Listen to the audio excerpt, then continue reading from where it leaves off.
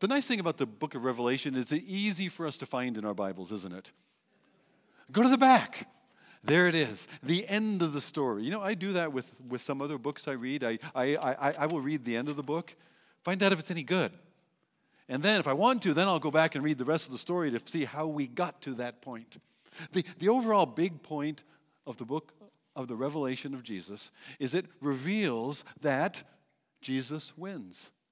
That's the big picture. You can't get any bigger picture than that in the book of the Revelations. Yes, Jesus wins, and yes, believers in Jesus need to know that.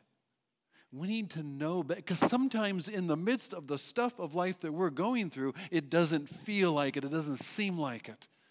But he does win. But there's a secondary theme to that.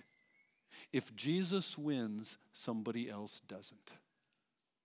If Jesus wins, then your adversary, the devil, the one who is your accuser, does not win.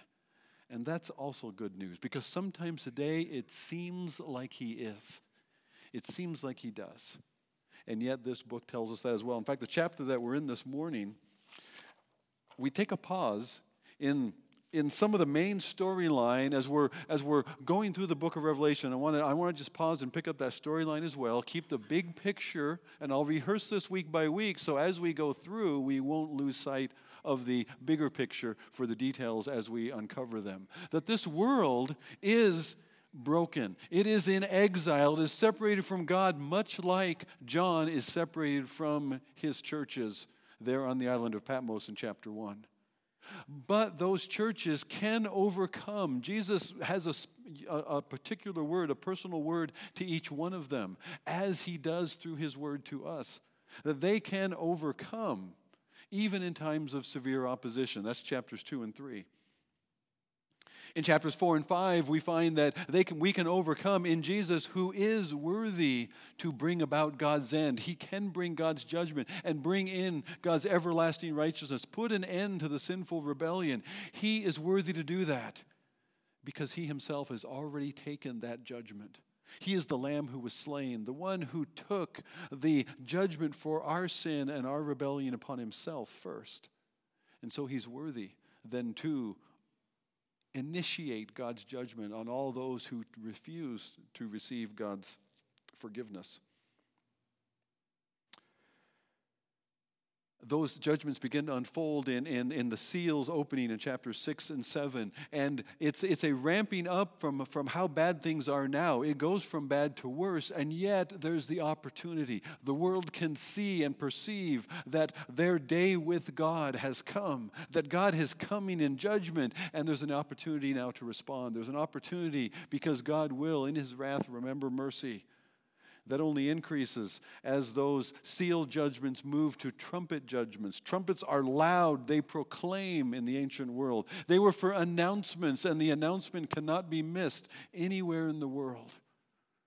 And yet even in those severe judgments and a terrible catastrophic time upon the earth, there is still opportunity to call upon the Lord and be saved. In fact, in the midst of that, we saw last week in chapters 10 and 11 that God has his witnesses.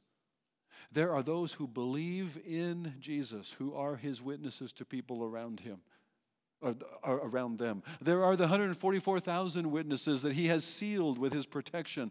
There are these two prophetic witnesses that look a lot like and seem to have the same impact as a Moses and Elijah. In the midst of all of that, God still has his witness. The opportunity to receive his forgiveness and his restoration still remains. And yet, why has all of this chaos come?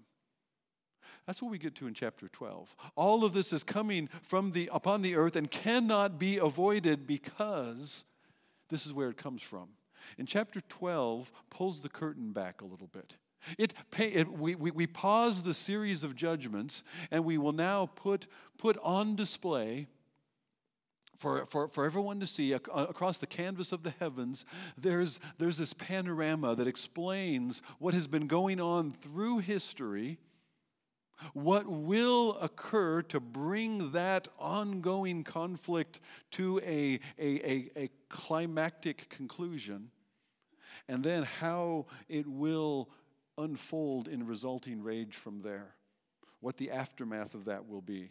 So there's 3 scenes in Revelation chapter 12. Scene 1, there's a drama concerning the woman, the child, and a dragon.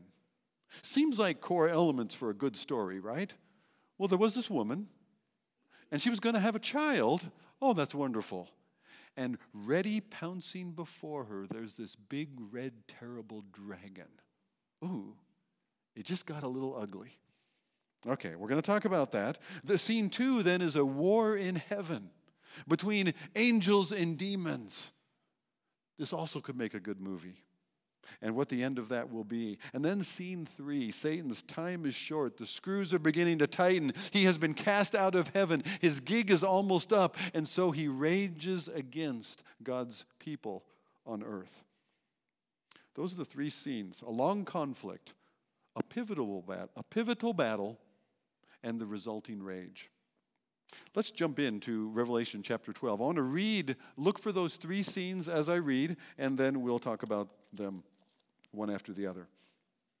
And a great scene appeared in heaven. A woman clothed with the sun. The moon was under her feet, and on her head a crown of 12 stars. She was pregnant and crying out in birth pains and the agony of giving birth. And another sign appeared in heaven. Behold, a great red dragon with 7 heads and 10 horns, and on his head 7 diadems. His tail swept down 1/3 of the stars of heaven and cast them to the earth. And the dragon stood before the woman who was about to give birth, so that when she bore her child, he might devour it. She gave birth to a male child, one who is to rule all the nations with a rod of iron. But her child was caught up to God and to his throne. And the woman fled into the wilderness, where she has a place prepared by God, in which she is to be nourished for 1,260 days. Now war arose in heaven, Michael and his angels fighting against the dragon. And the dragon and his angels fought back, but he was defeated. And there was no longer any place for them in heaven. And the great dragon was thrown down, that ancient serpent who is called the devil and Satan, the deceiver of the whole world. He was thrown down to the earth, and his angels were thrown down with him. And I heard a loud voice in heaven saying, now the salvation and the power and the kingdom of our God and the authority of his kingdom have come, for the accuser of our brothers has been thrown down, who accuses them day and night before our God. But they have conquered, or they have overcome him by the blood of the Lamb and by the word of their testimony. For they loved not their lives even unto death.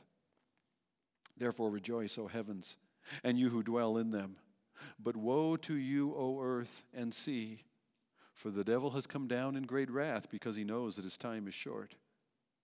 And when the dragon saw that he had been thrown down to the earth, he pursued the woman who had given birth to the male child.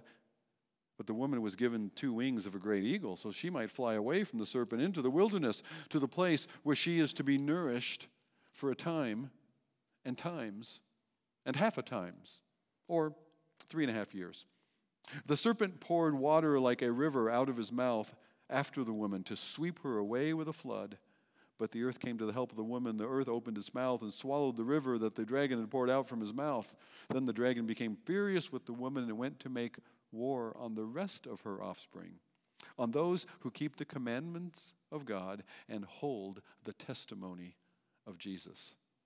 And he stood on the sand of the sea, which leads us into chapter 13, which we'll save for next week.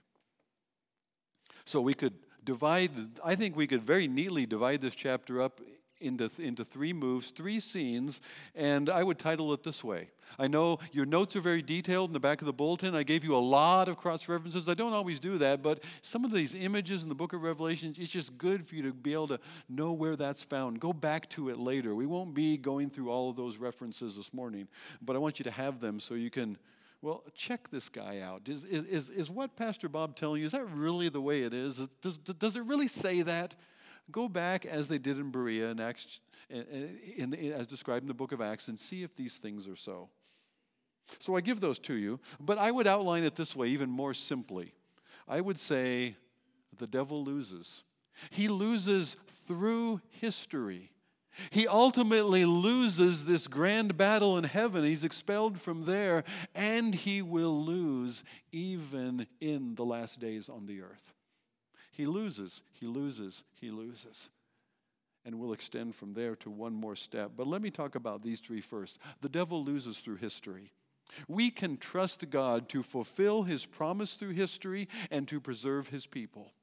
We see that in this little scene with it's actually it's a grand scene, with the woman and the child and the dragon. Now, who are they? Well, the child is the most obvious. The child is identified for us. The child is one who would rule the nations with a rod of iron. And again, we're back in Psalm 2. Not only that, but that's the same description that's used concerning Jesus when he comes in his glory to reign as king in Revelation chapter 19. Not only that, but it was also used to describe the reign, the rule, the authority that Jesus would share with his church to those who overcome in Revelation 2 and verse 27. So the child is Jesus, the Son of God who will reign, the promised Redeemer who would come, who would be born in order to save us from our sins. Well then, who is the woman? Well, there's three ideas given, especially once we know who the child is. Well, the child is Jesus. The woman must be Mary, who gives birth to Jesus. That was a classic understanding in the Middle Ages, that the woman is Mary, and Mary was the queen of heaven with the sun and the moon and the stars all around her. That idea expanded a little bit to say, well, the woman is the church through whom Jesus comes to the world. The only problem with that is Jesus didn't come from the church. The church, in fact, comes from Jesus and his death and his resurrection. And he creates this new humanity out of both Jew and Gentile, all the peoples of the earth. There's a new humanity that is formed. So the church is formed out of Jesus' death and resurrection. The church doesn't lead to Jesus' birth. The best answer, and I think it fits the whole flow through Revelation and through Scripture as a whole, is that this woman is Israel. You see, I've told you before, all along the way through the book of Revelation, we're going to see these images. We're going to have these strange references, and it's not John simply trying to come up with language to describe these strange things from the future that he's seen. No, it's John intentionally, guided by God's Spirit, using Old Testament images to bring them forward to fill out the understanding of those who know God's Word. One of the reasons Revelation, which is meant to be the great encouragement for the church, one of the reasons it's so confusing for us is that the Old Testament imagery is so distant to us. We spend little time in there, but for the first century church, the Old Testament was their scriptures. They were in it constantly. Many of them had grown up in it, and these images then make clear sense to them. And we've seen this one before. A sun and the moon and the stars gathered together. 12 stars here. We saw the image once before, and there were 11 stars, plus one. This all happens when the son of Jacob named Joseph has a dream in Genesis 37. And in Joseph's dream, first of all, he has a first dream where there are sheaves of wheat. Each of the brothers has a sheaf of wheat, and their sheaves are bowing down to his sheaf. And it seems like, well, he's being honored above them, and he's one of the youngest brats of the boys, so they don't think that he should be exalted among them. He's the little kid among them. And so they don't like the dream so much. Well, Joseph has another dream. This one's even stranger. And in this dream, he sees the sun and the moon and the 11 stars are bowing down before him. And he tells this dream to his brothers. Maybe some of you are thinking Joseph would have been a lot smarter to keep his dreams to himself. But he shares that dream to his brothers, and his father gives an interesting interpretation. He says, what, are you meaning that, are you saying that your mother and I, the sun and the moon, and your 11 brothers will bow down before you? That didn't make sense to Jacob, although he doesn't deny it. He considers that. What could that mean? Later on, they would discover what it mean when his brothers got tired of Joseph, and they first threw him into a pit and were going to leave them there to die, but then they thought they could make some pocket money on the deal, so they sold him into slavery. And then in Egypt, sold into slavery, he is accused and condemned for that which he does not do, and he's cast into the dungeon. And others are executed there, but he is raised up. Not only is he raised up out of the dungeon, but he is raised up to sit at the king Pharaoh's right hand. And he becomes, because God tells him what's coming, and to store up for a coming famine, Joseph becomes not only the savior of all of Egypt, but of his own brothers as well. Joseph is a wonderful picture of Jesus himself. Rejected by his brothers, cast into the pit, raised up to the sovereign's right hand to be the savior of the world and of his own brethren. And so in that picture, it's a reiteration of a promise that came first to Eve, that her seed would bear, her descendant would crush the serpent's head. And later on, a descendant of Abraham, through Abraham and one of his descendants, all the nations of the earth would be blessed. And that promise is going to come through Israel. And Joseph, that promise is repeated in Joseph's dream, and the typology that he is. He just shows what that future son is going to look like. And this woman is Israel. It is Jacob the father and the 12 sons. It is the family of Israel out of which the Messiah will come. And Jesus is born. Yes, to a virgin, a maiden named Mary, but a daughter of Israel, who is the chosen one out of that people through whom Messiah will come. And so from the woman is born the child Jesus, and the dragon is there ready to pounce. And he does. Just after he's born, Herod gets wind of it and seeks to destroy the child. And yet he's foiled. He kills many innocent babes there in Bethlehem. But Joseph and Mary and Jesus are already gone. And again, he attempts to destroy Jesus at his crucifixion. And there the enemy thinks he's done it. There the devil thinks he has won. And yet he hasn't destroyed Jesus. Because on the third day, the stone was rolled away. And the tomb is empty. And why do you come and seek the living among the dead? He is not here. He is risen just as he said. And then he ascends to the Father's right hand.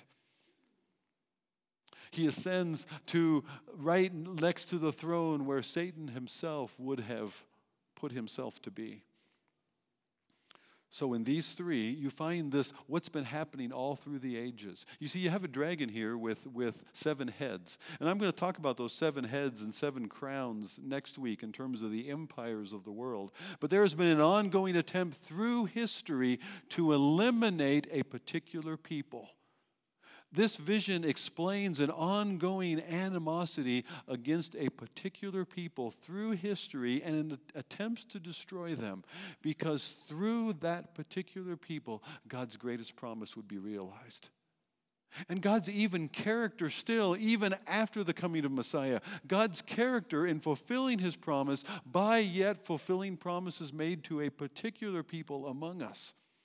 And through that people, the rest of the world continuing to be blessed. That will happen in Messiah's kingdom.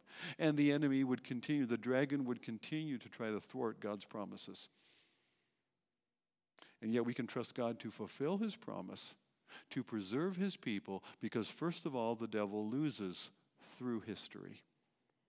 And then there's a next battle scene that happens, and the big question there, this battle in heaven, where the armies of heaven under the archangel Michael, there's a war with Michael and his angels, and the devil and his angels, and what's going on there? Who is this dragon? Well, this dragon, who we know as the devil, he's identified as the devil, as the ancient serpent, all the way back from the Garden of Eden. Who is this devil? He himself And those who follow him are called angels. You caught that in the second section, where they war against the devil and his angels. You see, the devil himself is identified as an anointed cherub, one of the highest of the angels who actually dwelt in the presence of God, who rebelled. He wanted more than that. He was one of the highest of created beings, and yet he wanted more than that. It's described in Isaiah 14 and in Ezekiel 28. I keep those chapters in my mind, Isaiah 14, Ezekiel 28, because, 14 and 14 is 28. It's easy for me to remember. And these are two chapters that there's more there than you see at first glance. These two chapters are speaking of two kings, the king of Babylon, the king of Tyre. But behind these two kings, there's a greater being. Behind these two kings and their condemnation, there's something more. So we'll jump into the middle of it just to give you a taste of that in Isaiah chapter 14. He has been talking about the fall of the king of Babylon. Okay, that's good. But it goes deeper now. In verse 12, there's a spiritual power behind the king of Babylon that is now addressed. How are you fallen from heaven, O day star, son of the dawn? This is not the king of Babylon, a human any longer. How you are cut down to the ground, you who laid the nations low. You said in your heart, I will ascend to heaven above the stars of God. I will set my throne on high. I will sit on the mount of the assembly in the far reaches of the north. I will ascend above the heights of the cloud. I will make myself like the Most High. And God says, no, you will not. And God puts him down from there. The same kind of thing is spoken of in Ezekiel 28, beginning in verse 11. Now we're talking about the king of Tyre, but we're talking about a spiritual ruler behind that king. And it says, you were the signet of perfection, full of wisdom and perfect in beauty. You were in Eden, the garden of God. The king of Tyre wasn't there. Every precious stone was your covering. Sardis, topaz, diamonds, beryl, onyx, jasper, sapphire, emerald, carbuncle, crafted in gold were your settings on the day that you were created. Verse 14, you were an anointed guardian cherub, an angel. I placed you. You were on the holy mountain of God. In the midst of the stones of fire you walked. You were blameless till unrighteousness was found in you. Your heart was proud because of your beauty. You corrupted your wisdom for the sake of your splendor, and so I cast you to the ground and I exposed you before kings. So there is a spiritual power that is behind the earthly powers. I think not only then, but continuing through Earth's history that is true. But there you get a glimpse of this devil, accuser, this Satan, an adversary, who was one of God's highest, who made himself God's enemy. And because he's God's enemy, he's our enemy. And it comes to a head in a battle that I don't think has taken place. Some people would suggest, no, this battle is when he was cast out of heaven, when he first rebelled. That's when this battle that's described in Revelation 7 happens. And okay, I understand why some would think that, but the more common understanding, which I also think is right, is Satan has continued, though he was cast from his place as a high archangel, a cherub, in the courts of God, he still has access into God's presence with other angels. Some of his fallen angels also still have freedom of access and movement. Some of them have been imprisoned, jailed in the pit, in the abyss. And you remember those demons that Satan cast out of the demonic man in the Gospels, and they asked to go into the pigs rather than to be sent into the abyss. The same kind of thing. So some of these fallen angels, demons, have been in prison because they went too far. Others are still given freedom for a time until God's end. Satan seems to continue to be given access and to even at times approach God's presence and bring his accusations with him. That's what he does in Job chapter 1, in Job chapter 2. He's an accuser of Job, but as he accuses Job, he also accuses God and faithfulness to God. And it says here that this one who is finally cast down in this war of heaven is the accuser of our brethren who believe in Jesus. He's our accuser today. He brings accusation before, and yet those through whom he currently accuses, they overcome him by the blood of the Lamb. So I don't think he's ultimately expelled yet. He still has opportunity to bring accusation against you, not only in your own mind, but he has opportunity to bring accusation against you before God. And yet there we have an advocate, Jesus Christ the righteous. So Evans comments about lawyers. And there is a prosecutor, there is an accuser, and there is also a defender. And Jesus is our defender because the debt has been paid. He will accuse until his access is removed. But the price of it, of our guilt, yours and mine, has already been paid. Know that the battle is won by the Lord. And this battle will be ultimate. This ancient serpent, one of the other reasons I think this has not happened yet, is when they declare, now the kingdom of our God has come. Now the accuser of our brethren has been cast down. That's a future celebration that they refer to him as that ancient serpent. And you know that reference. That's an easy one. That's Genesis 3. And yet Genesis 3 is a long time ago from when this battle of heaven occurs. Genesis 3 and the serpent there is now considered an ancient serpent, something that happened a long time ago. Still has its effect, but it happened a long way back. So Satan's fall, his expulsion from heaven in this battle isn't something that happened in the past. It's something that will happen. I think it happens in the middle of the tribulation. Let me give you just one brief glimpse into Bob's heresy. This is why I think it happens in the middle of the tribulation. There in the midst of the tribulation, one of the things that the devil's antichrist will do is he will establish himself in the temple of God and demand to be worshiped as God. Sound familiar? In the very place that God set his name to be worshiped. The Antichrist for the devil will demand that he be worshiped as God instead.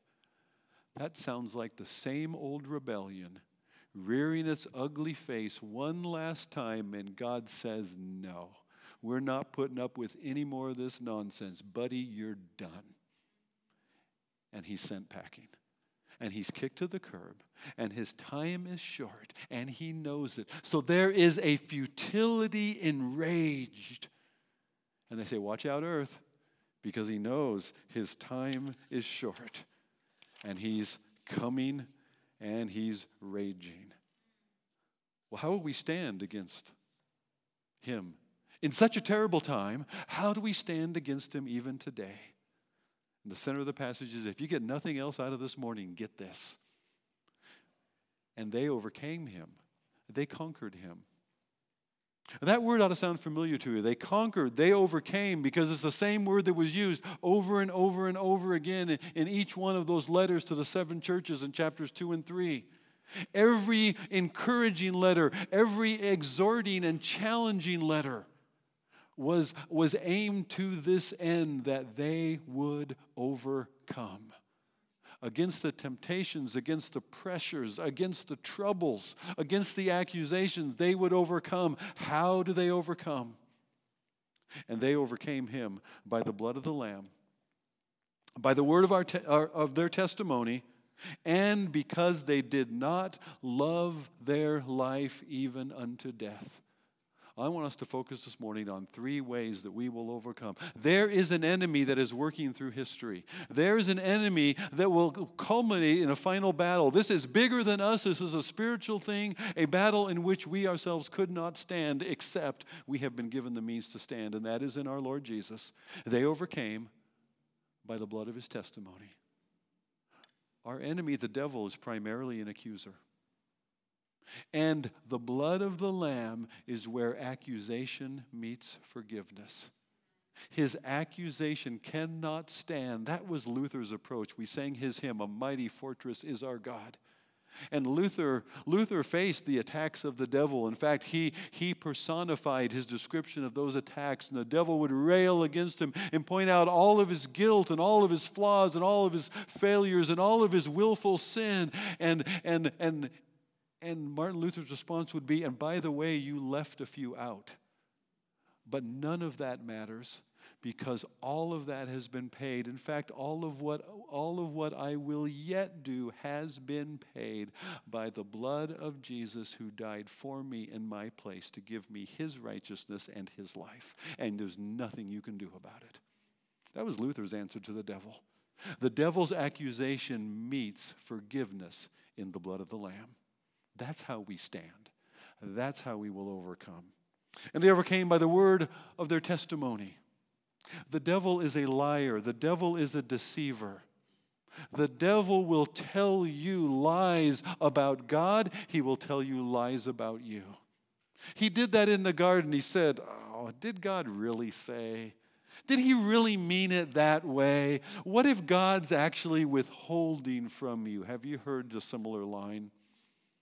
You know what God's will is, but it feels like, well, God's just trying to keep me from having a little fun here. What's it going to hurt? I'll go ahead. What's the big deal?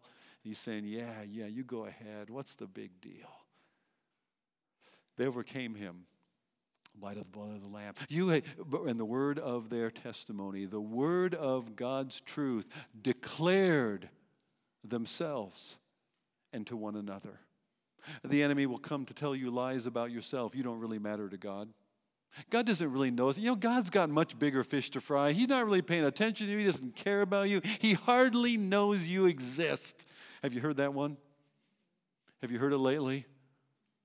Oh, yes, he does. He knows. He cares. But the devil will lie to you about that. And that's why you need to feed your soul on the word of testimony. This is who our God is. This is what our God does. I need to hear that for myself. You need to hear it from me. I need to hear it from you. We need to hear it from one another. They overcame by the blood of the Lamb and by the word of their testimony. And the third key, the devil is an accuser. The devil is a liar. And the devil is a tempter. And yet they overcame him, because they did not love their lives even unto death. Why not? What's wrong with life? Is this a despondent despair that life isn't worth living? Not at all. But they loved God's promised future more than this broken present. They determined that they would not exchange God's future gold for the devil's glitter. They did not love this present life, even unto death, because they believed God. And so Paul says in Colossians chapter 3, set your affections on things above, not on the things of the earth. It doesn't mean that we do not enjoy the good things that God gives us in life to graciously enjoy. But it means that we hold them in open hands, that we would share them with others, that what we would use, what we've been given, that we could use merely for our own enjoyment, we will use them sometimes sacrificially for God's greater purpose instead. And the only reason to do that is because I believe God about his future and about his purposes. And there's no way that I can outgive that. And there's no way that I, like Jesus' sacrifice to glory, there's no way that any sacrifice I make isn't going to be manifest in greater glory in God's future. So we will love God's future more than the broken present. We will live by his grace in this present for and toward his future. And so, in the midst of the enemy's wrath, knowing that his time is short, in the second half of the tribulation, he will come and he's left with earth to ravage. That's all he's got left. And he hates those who inhabit the earth. He hates those whom God loves. He hates those whom God works through. He goes after those two prophets. He hates those who are saved as a result of their testimony. The devil hates you for your faith in Jesus. He hates that in you. But you don't have to believe in Jesus for him to hate you. No, if you are made in the image of God, if you were created in God's image, there's things in you that remind him of God, and he hates you for it. Not only that, you don't have to be much of an image bearer. He hates you simply because God loves you so much that he gave his Son for you. There is an adversary, there is an accuser, there is a destroyer, there is a devil, there is a spiritual enemy against us. It is against humanity, mainly because God is for you and God loves you. And there is this grand rebellion. That's why chapter 12 is so important. It reminds us there is this grand rebellion, and there are two sides of it. And we are collateral damage, and the devil would love to destroy us simply to give God grief. And yet he's frustrated over and over and over again by God's redemption, rescue, and restoration. And that's how the future is going to play out as well. In the midst of that last scene, there's the woman still. He goes back to try to destroy her and destroy others who are followers of Christ.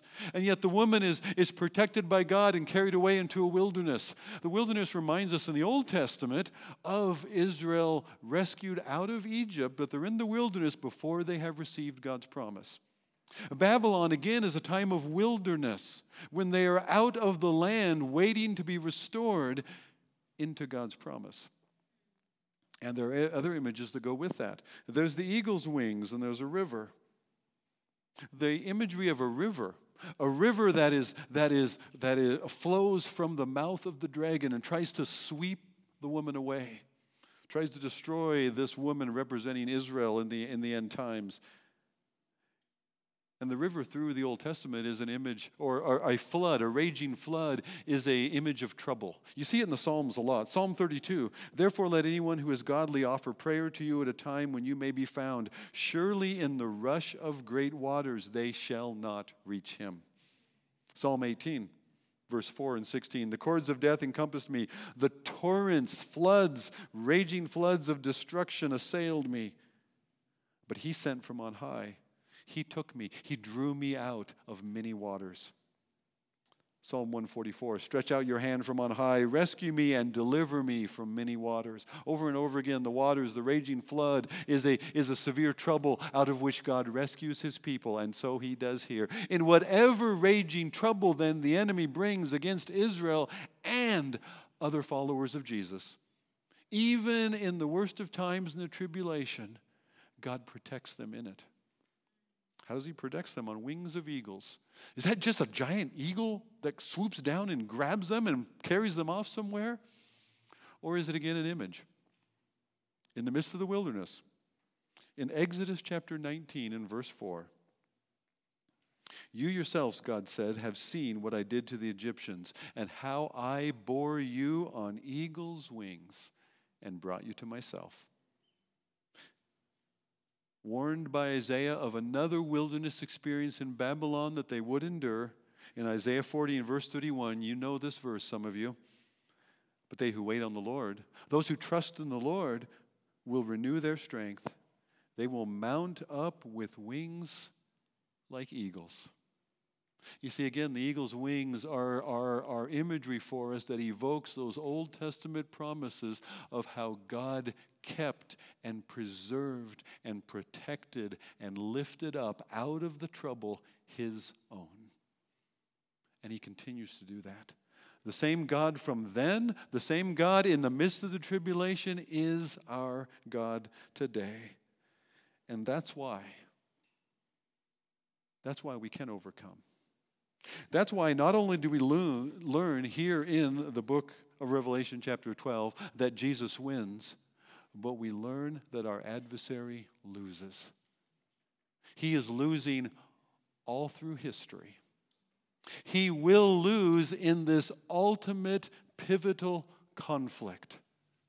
He will lose in the midst of his final futile rage in the midst of the tribulation. And that is about to unfold in coming chapters. But not only that. Our adversary loses today in your life and in mine when we overcome, when we are victorious, not in our own strength, not by trying to be unaccusable, but when accusation meets forgiveness, when we overcome by the blood of the Lamb. What is he accusing you of today? Is it true? Is it partly true? You know what he does? He takes a fault and he spins it into much more still to overwhelm you with guilt if he can. But you can't get out of it. You can't get free of it because there's a hook in there. There's part of it that is true. And what do you do with that part that is true? Well, John already told us. In 1 John 1:9, he says, if we confess our sins, he is faithful, he is just, he is right to forgive our sins and to cleanse us from all unrighteousness. The answer to the enemy's accusations is not to try harder, to be better, to have nothing to accuse of. Because, folks, can I just say it? You already have plenty to be accused of. And he will not let go of it. But God does, because of Jesus. And that is our answer. We overcome him by the blood of the Lamb. We overcome him by the word of our testimony. He is a liar and a deceiver. And that's why you need to tell yourself God's truth. That's why you need to tell others God's truth. You need to know God's truth and growing in it and be feeding your soul day by day. Take opportunities of examples like signing up for our next fall round of BP Academy classes. I know, shameless commercial right in the middle of the message.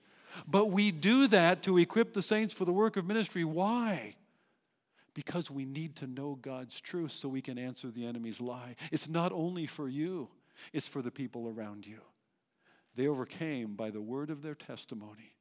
You need God's truth, and people around you need to hear this is what God has said about himself. This is what God has said about them, and they need to hear it from you too. And not only that, but they loved God's future more than their present lives. They did not love their own lives, even unto death. But there was a mind toward others. There was a mind toward God's future. Loving God's future, I said, more than the broken present. Satan is an example of the selfish life, the not content life. A life where I don't have enough, I need more. He wanted more. He sought it for himself, even if it would put him against God himself. But Moses is an example of one who looked to God's future instead of the present. Moses seemed to have it all. Moses was being raised in Pharaoh's own household. And yet, Hebrews chapter 11, verse 24 tells us that by faith Moses, he chose rather to be mistreated with the people of God than to enjoy the fleeting, passing pleasures of sin. He considered the reproach of Christ, of following God's Redeemer, greater wealth than the treasures of Egypt. Why? Because he was looking to the reward. Moses, like you, looked more to God's promised future than to this broken present. We'll be grateful for the present, but it can never satisfy, and that's the enemy's lie. He will offer you something. He says, this will fulfill you. This will give you meaning. This will make you significant. This will satisfy your cravings and your longings. This is what you really hunger for. Go ahead and take it. He did that to Jesus, offered him all the kingdoms of this world. He offered him all the kingdoms of this broken world. And Jesus said, no, thank you. Because he intends to give us and to share with us a redeemed and restored eternity. Jesus himself endured the cross, despising the shame, because there was set before him an eternal reward of glory. Therefore, God has highly exalted him, and God will lift us too in due time. Satan loses in history. He loses in the end. He loses even in the midst of the worst of the tribulation. and he loses in your life and mine. And that's where I want to close in prayer. Concerning his accusations, his lies, his temptations. Would you join me in prayer? Father, we know that we face an enemy who would accuse us. And Lord, in many ways, rightly so, because we are guilty. But Father, our guilt is covered by your Son, Jesus, our Savior. He died in our place. And Lord, we believe you for your forgiveness. And so his accusations have no then power over us because they have no claim to you. That we are rightly restored in relationship with you because of Jesus. So Father, that guilt that troubles right now, I pray, Lord, for each one of us here, that guilt that causes us to shrink back and hide, Father, we acknowledge it right now. We open it up before you. And we say, Father, I confess this to you as my guilt, my sin, my shame. And I ask you to forgive this also because of the blood of Jesus shed for me. Father, strengthen us against the enemy's lies by telling one another your truth. Father, stir in our hearts a confidence in your future that causes us not to love the present brokenness too much. Set our affections on things above, Father, not on the things of the earth that might distract us. Rather, let us use all things that you allow and enable us to have. Let us use that in open hands to share, to care for others around us, and to show something of Jesus, our Savior. This we pray. And all who believe said, Amen.